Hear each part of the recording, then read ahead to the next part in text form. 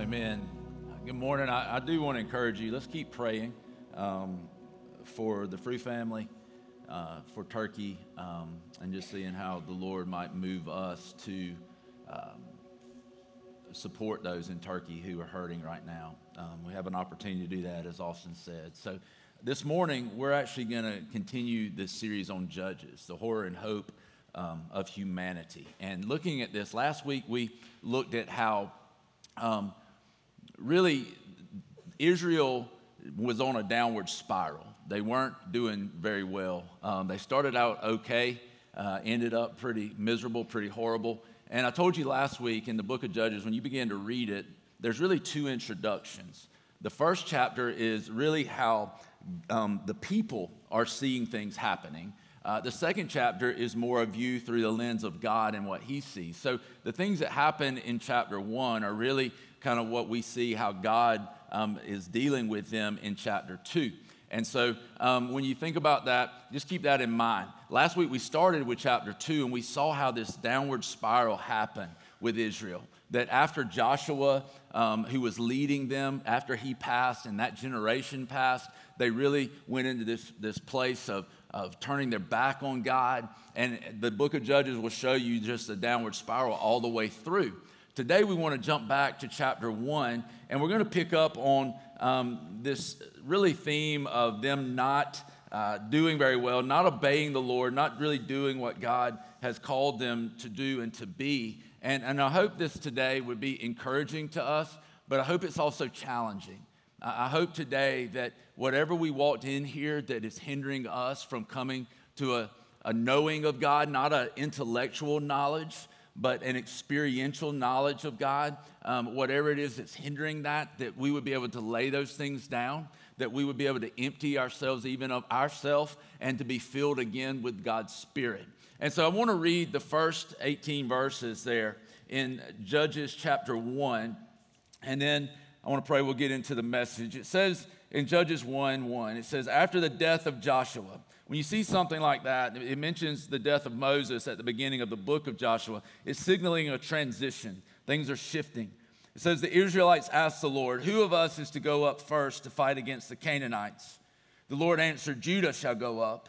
I've given the land into their hands. The men of Judah then said to the Simeonites, their fellow Israelites, come up with us into the territory allotted to us to fight against the Canaanites.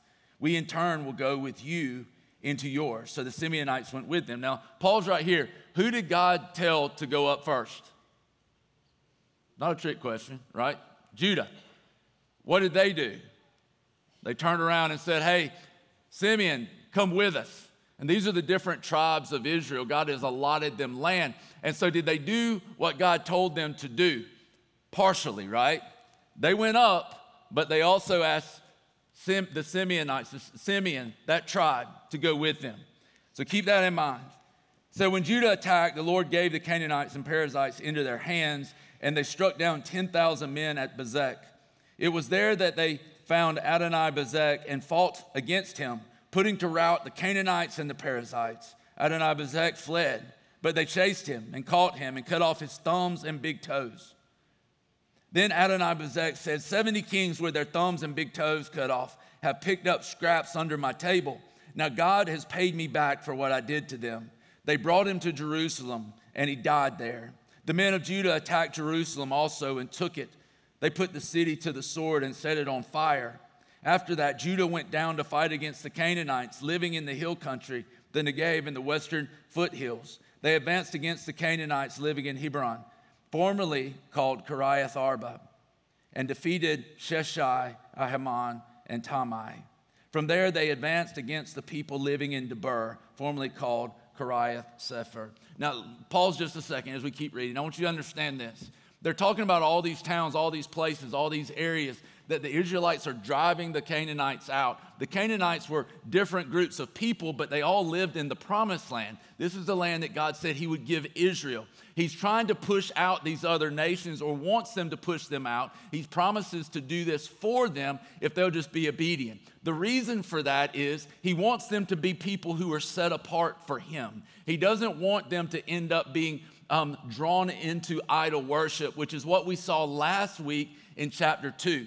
We saw where they're drawn away to worship the pagan gods rather than the one true God. And so when you see this, keep that in mind, that this is for their good, that they completely drive out the people to set it up so that they are not drawn away. God knows their heart. God knows their tendency. God knows they're susceptible to this. And so he says, I want you to drive them out completely so that you don't fall into these traps. It says, and Caleb said, I will give my daughter Aksah in marriage to the man who attacks and captures Kiriath Sefer. Othniel, son of Kenaz, Caleb's brother, took it. So Caleb gave his daughter Aksah to him in marriage. If you go back and spend a little time on that, you'll realize there's not a lot of branches on that family tree. One day, when she came to Othniel, she urged him to ask her father for a field. When she got off her donkey, Caleb asked her, what can I do for you? She replied, do me a special favor. Since you have given me land in the Negev, give me also springs of water. So Caleb gave her the upper and lower springs. The descendants of Moses, his father-in-law, the Kenite, went up from the city of palms with the people of Judah to live among the inhabitants of the desert of Judah and in the Negev near Arad. Then the men of Judah went with the Simeonites, their fellow Israelites, and attacked the Canaanites living in Zephath, and totally destroyed the city. Therefore, it was called Hormah. Judah also took Gaza, Ashkelon, and Ekron, each city with its territory. Now listen to this. The Lord was with the men of Judah. They took possession of the hill country, but they were unable to drive the people from the plains because they had chariots filled with iron. And so let's pray. We'll get into it. Lord, thank you for your word. It's truth, Lord. I pray today that we would leave here filled once again with your spirit. Your word tells us to be being filled. Not a one-time thing, but God, this consistent filling that we can be raised up to be judges in our day, to point people to the deliverer, the Savior, God, and that we wouldn't settle for partial victories. We wouldn't settle for partial obedience, but God, we would walk in and do everything you've put us here for. Draw our hearts close to you. Thank you that we can run to you. Thank you that we can come boldly before your throne of grace. Would you please, God, move in our hearts today as we surrender our lives to you. We love you, Lord. In Jesus' name, amen. So how many of y'all do things, or people do things that you get mad at, but then pretty quickly you turn around and do the same thing? Anybody do that? For example, how many of you get mad when the person in front of you starts to slow down and they turn, but they never turn their blinker on? Does that bother anybody else? Bothers me, yes. Yeah, y'all should be better drivers. But then what happens? A little while later, I take a turn, I didn't turn my blinker on. I realize, I'm like, ooh, okay. How about this? I know none of you look at your phone in the car, right? But how many of you have ever been sitting behind someone at a red light? The light goes from red to green, and they continue to sit there. That bother anybody else, especially when you leave the church and you go down here and you take a left to the bypass, because there's a little secret about that light. As soon as it turns green, you better floor it or you're not getting under it. And people are sitting there, looking at their phone while they're at the red light. And they're sitting there and I'm watching, and the top of my head wants to blow off. And then a little while later, guess what I do? Oh man, I'm that person now. One of the things that drives me crazy is to go to the gym and you're waiting on a piece of equipment and there's somebody sitting on that piece of equipment on their phone for like 5 minutes. I'm like, what the heck? And then you finally get that piece of equipment and you get a real important text and you just sit there, right? So we do things that we get mad at other people. Sometimes we don't recognize those things in ourselves. It's easy to do. And as we've talked about the Israelites, these Jewish people, the people that God had carved out for himself that would one day bring the Messiah, Jesus, into the world. He carved these people out for himself, his own people. And we look at them and we watch them fall into this apostasy. They're turning from the one true God and they're turning to these idols, these pagan gods. And we watch this and we wonder, how could they do that? How could they do that? But what we don't realize is that we are very much like the Israelites. We are very much like the Israelites, that we can be so quick to turn our backs to God. We can be so quick to be taken away from God. And this is the problem that we need to really look at today. Why is it, listen, why is it that we as believers, if you're a follower of Jesus, why is it that we as believers oftentimes live more like the Israelites than we do like the judges? Right? Because think about this. The difference is this. God raised up the judges to deliver, to take ground, to do his work. When the Israelites stumbled, those judges, they were raised up in the power of the Holy Spirit. The Holy Spirit came on them and they achieved incredible feats, right? They were insanely effective for the kingdom of God. And we looked at last week how those imperfect judges pointed us to the perfect judge who would come one day. And he too was anointed with the Holy Spirit, and he too took ground. It wasn't just physical ground. He calls us to go into the world and fill the earth with knowledge of his glory, but he also won a spiritual victory. And when he won that spiritual victory, he gave us through faith righteousness to make us right, all those sins taken away because he put them on himself at the cross. And when he went to heaven, he did what he promised, and he sent back the Holy Spirit. But here's the difference. Those judges, it says the Spirit came upon them. But what does the Bible tell us about the Spirit? It says the Spirit indwells us. That through Jesus, we have become the righteousness of God. So the Holy Spirit now indwells us.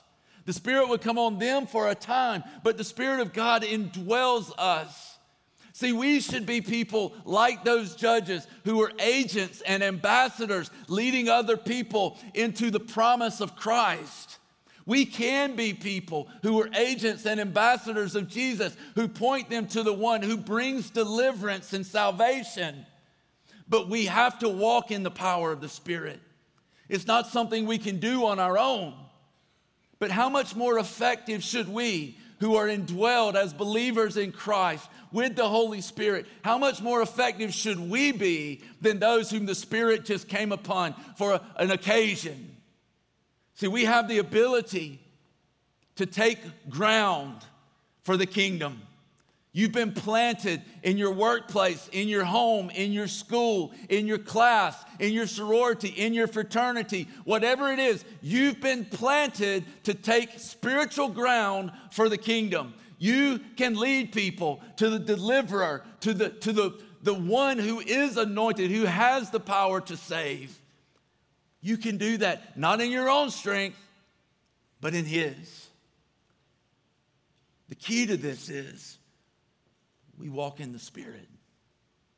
And God's Spirit empowers us to do what we cannot do on our own. But so many times we neglect that and we just continue to live life in our own strength.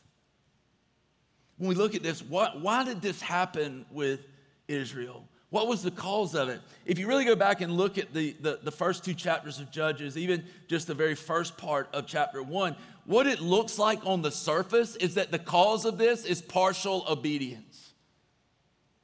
Partial obedience. What do I mean by that? If you've got children, here's partial obedience. You tell your child, go clean your room. And they say, I will. But not like I will right now. Like I will later. Anybody else ever have that happen? I will. No, like go do it now. No, I will. And maybe they do go clean it, but it's really partial obedience. And don't think I don't want to get away. My head's like, go. But it's really partial obedience. That's one example, but there are a lot of other examples of what partial obedience looks like. It looks like just living in this religiosity. It's going to church, reading the Bible, worshiping, doing all the Christian stuff, but your heart and mind are not engaged. You're doing the stuff, but your heart's not in it. It's pouring into your own relationship with God, but not loving your wife as Christ loves the church or leading your family. It's doing the Christian things, but being unwilling to deal with the sin in your life. It's focusing on your relationship with God, but having nothing to do with the mission of God. It looks like legalism. It's this thought that I'm going to make myself righteous. I don't need the power of God. I don't need grace. I can do this as if Jesus died for nothing. It's saying this, that I'm going to do it right so I can look down on those who get it wrong. It's wanting God's grace for yourself, for me, but not being willing to offer it to others.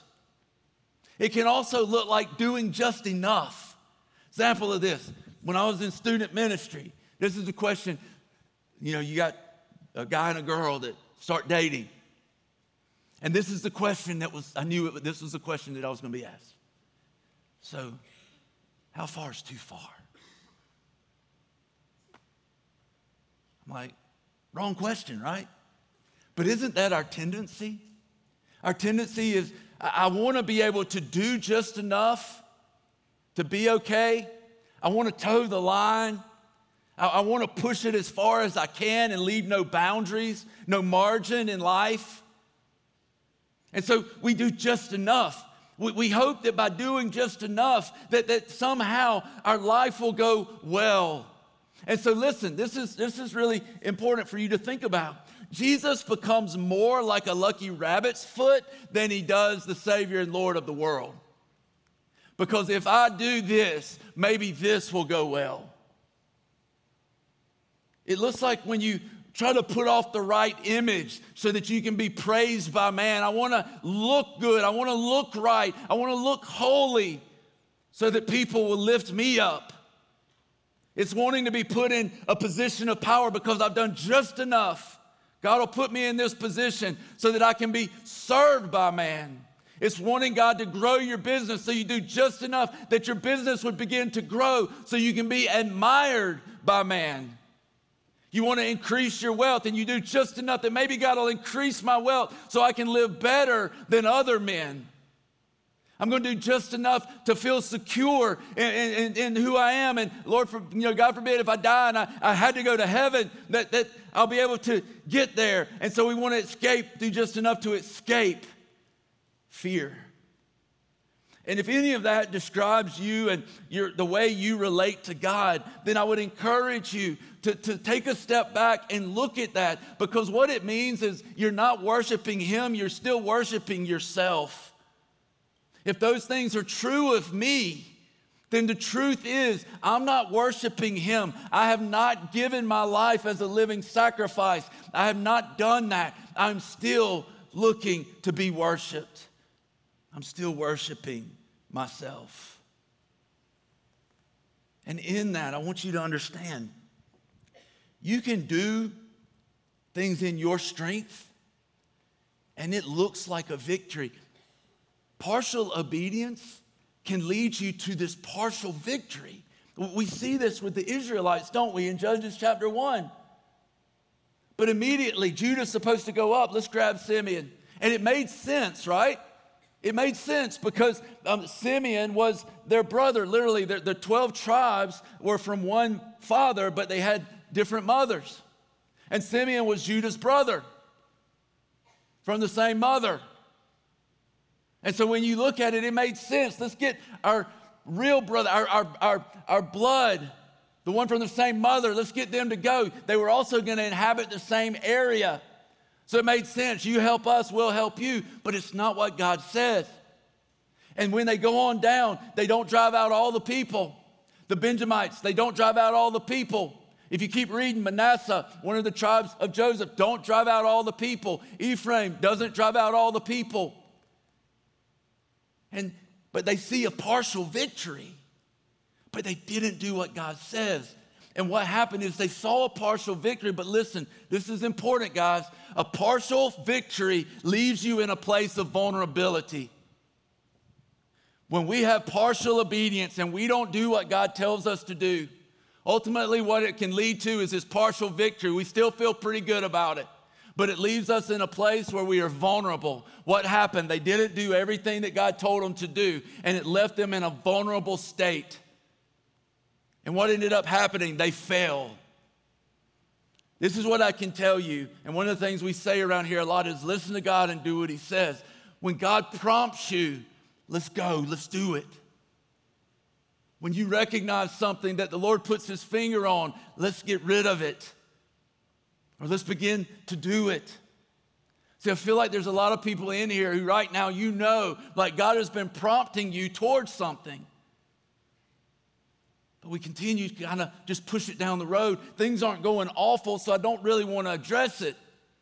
But understand this, you will put yourself in a place of vulnerability, just like the Israelites. Listen, married person, you keep flirting at the office. You keep staying late alone with one person, and you're going to fall. You keep putting yourself in a vulnerable position, you're going to fall. Let me tell you, Christian, teenager, college student, you keep putting yourself in a vulnerable position sexually, and you're going to fall. Listen, business owner, you keep putting yourself in a vulnerable position with the ethics of your business.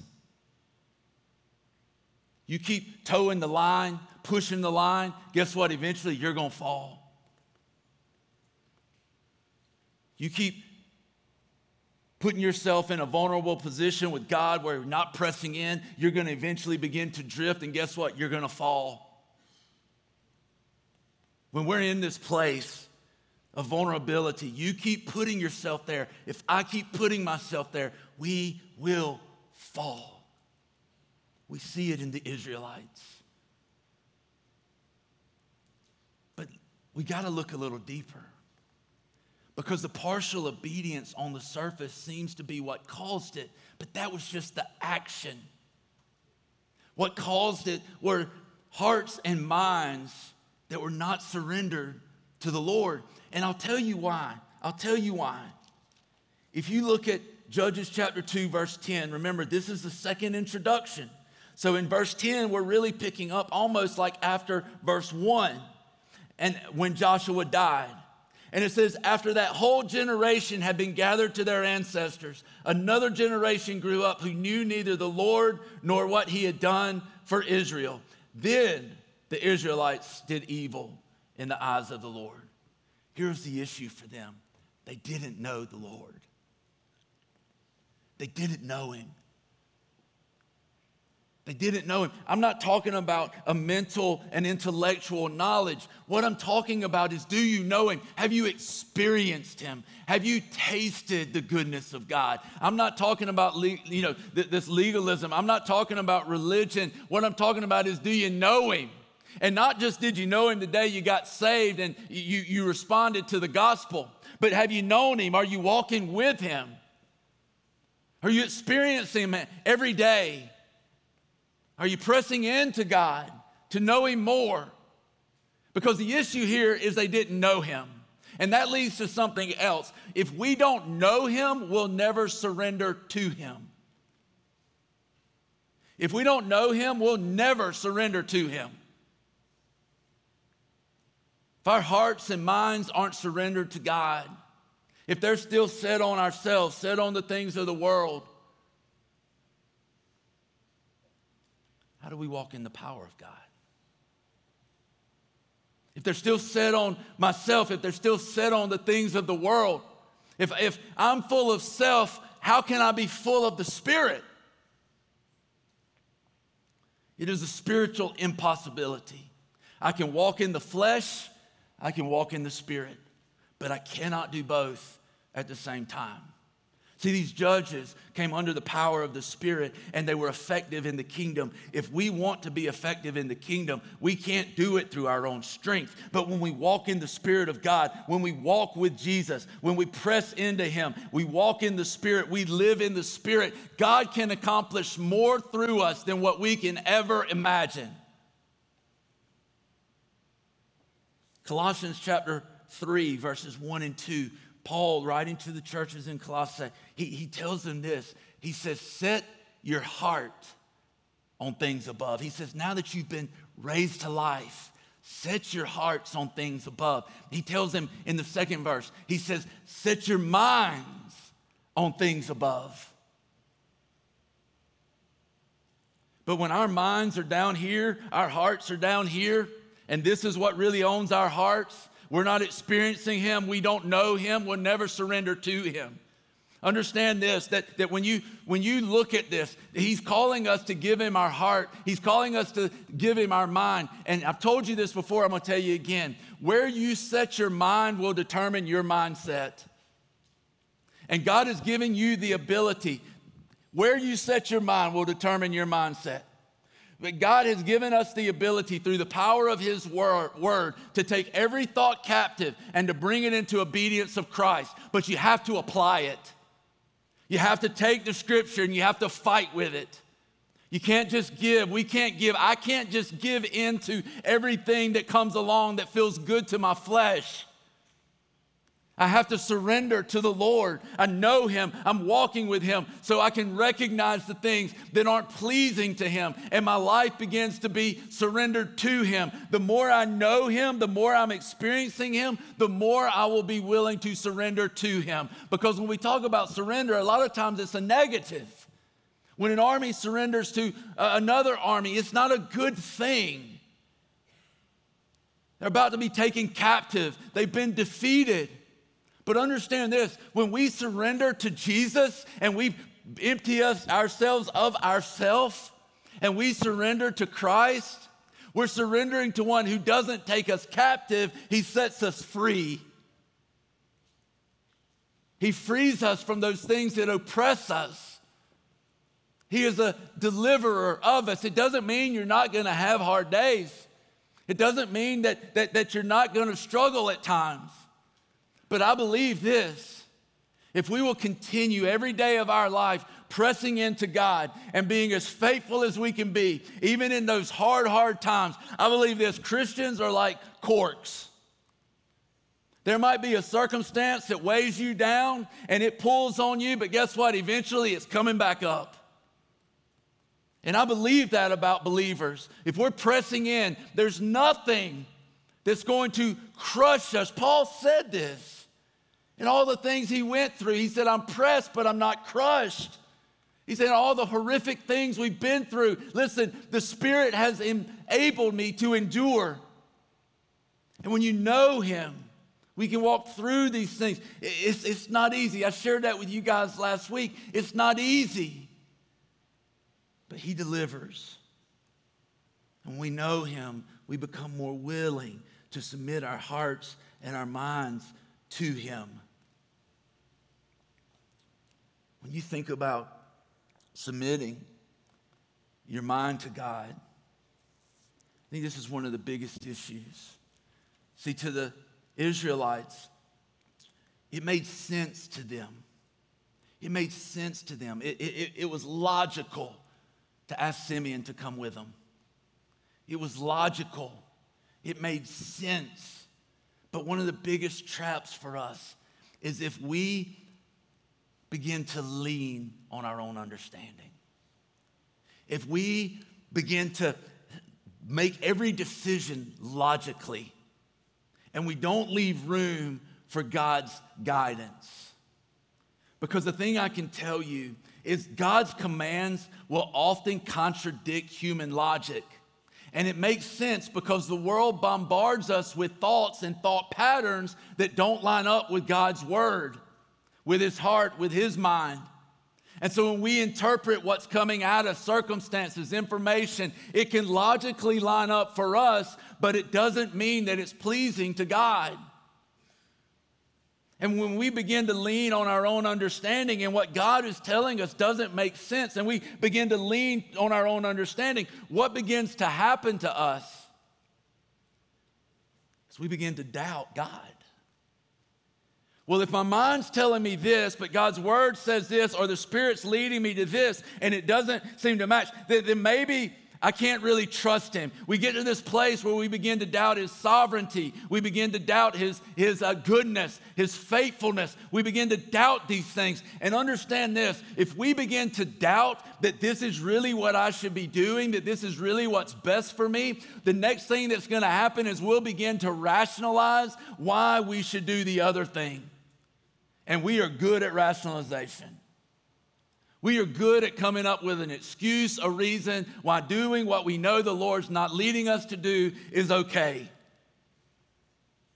Rationalization is convincing yourself that there's a good logical reason for your actions.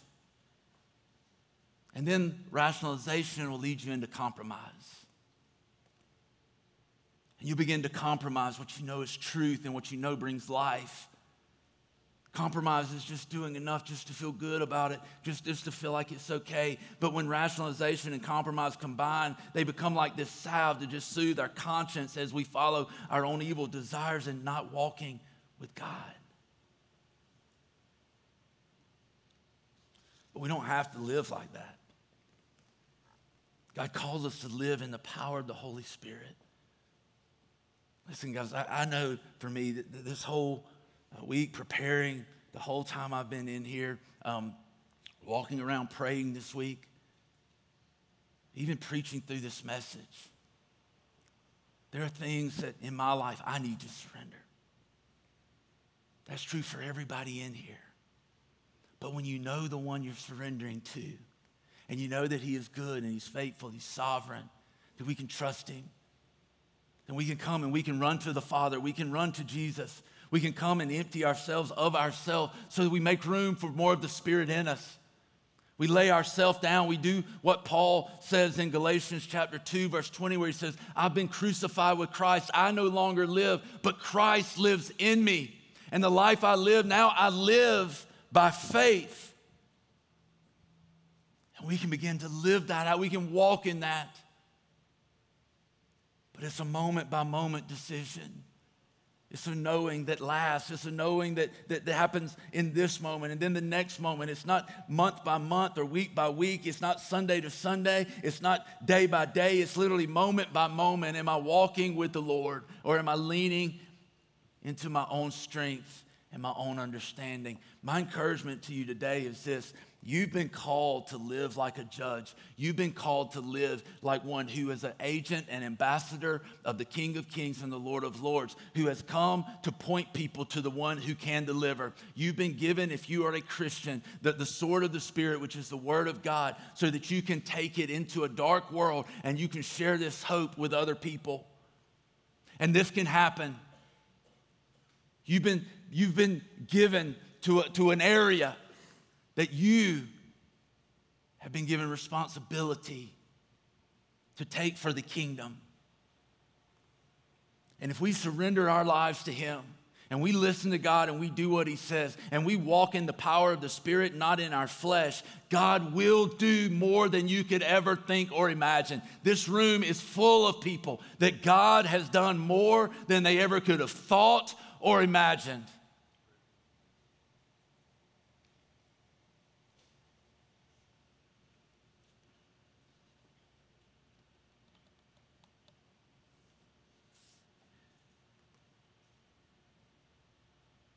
What God calls us to is simply to lay down our lives, to surrender. And when we know who we are surrendering to, it makes sense. When I've tasted that the Lord is good, I realize the best thing for me to do is live my life in a place of surrender. Don't settle for partial victory. Don't settle for accumulating some things. Don't settle for feeling good enough about stuff. God's called us to live in victory. And God desires us to lead others into that victory. But the key is that I'm walking with the Lord. I'm walking in the power of the Spirit. because in him I can accomplish all things. My first question to you today as we close is this. Do you know him? Like, have you ever known him? Not have you ever known about him, not have you heard the Sunday school stories, but do you know Jesus? If not, then he invites you to a relationship with himself. And maybe today you know that God is calling you to that relationship. For somebody in here, it is likely that God has been poking and prodding you to respond to him for a long time. And maybe this message is hitting you between the eyes because you've been resisting. And what I would tell you is surrender. If the Holy Spirit is moving in you, surrender. I want to give you that opportunity. It's funny when we surrender, a lot of times, what's the sign of surrender? Put our hands up, right? Well, here's a chance for you. Maybe today is the day for you to surrender to Christ. Say yes to him as Savior, to submit to him as Lord, to experience the power of the Holy Spirit coming into your life. And to do that, I'm not going to ask you to raise both hands, but I would say this. If today's the day of salvation for you and you're giving your life over to Christ, accepting his righteousness in exchange for your unrighteousness, accepting his perfection in place of your sin, then what I want you to do, I want you to stick your hand in the air and say, today I'm surrendering to Jesus. I know I need him as my Lord, as my Savior. And right now, I'm saying yes to him.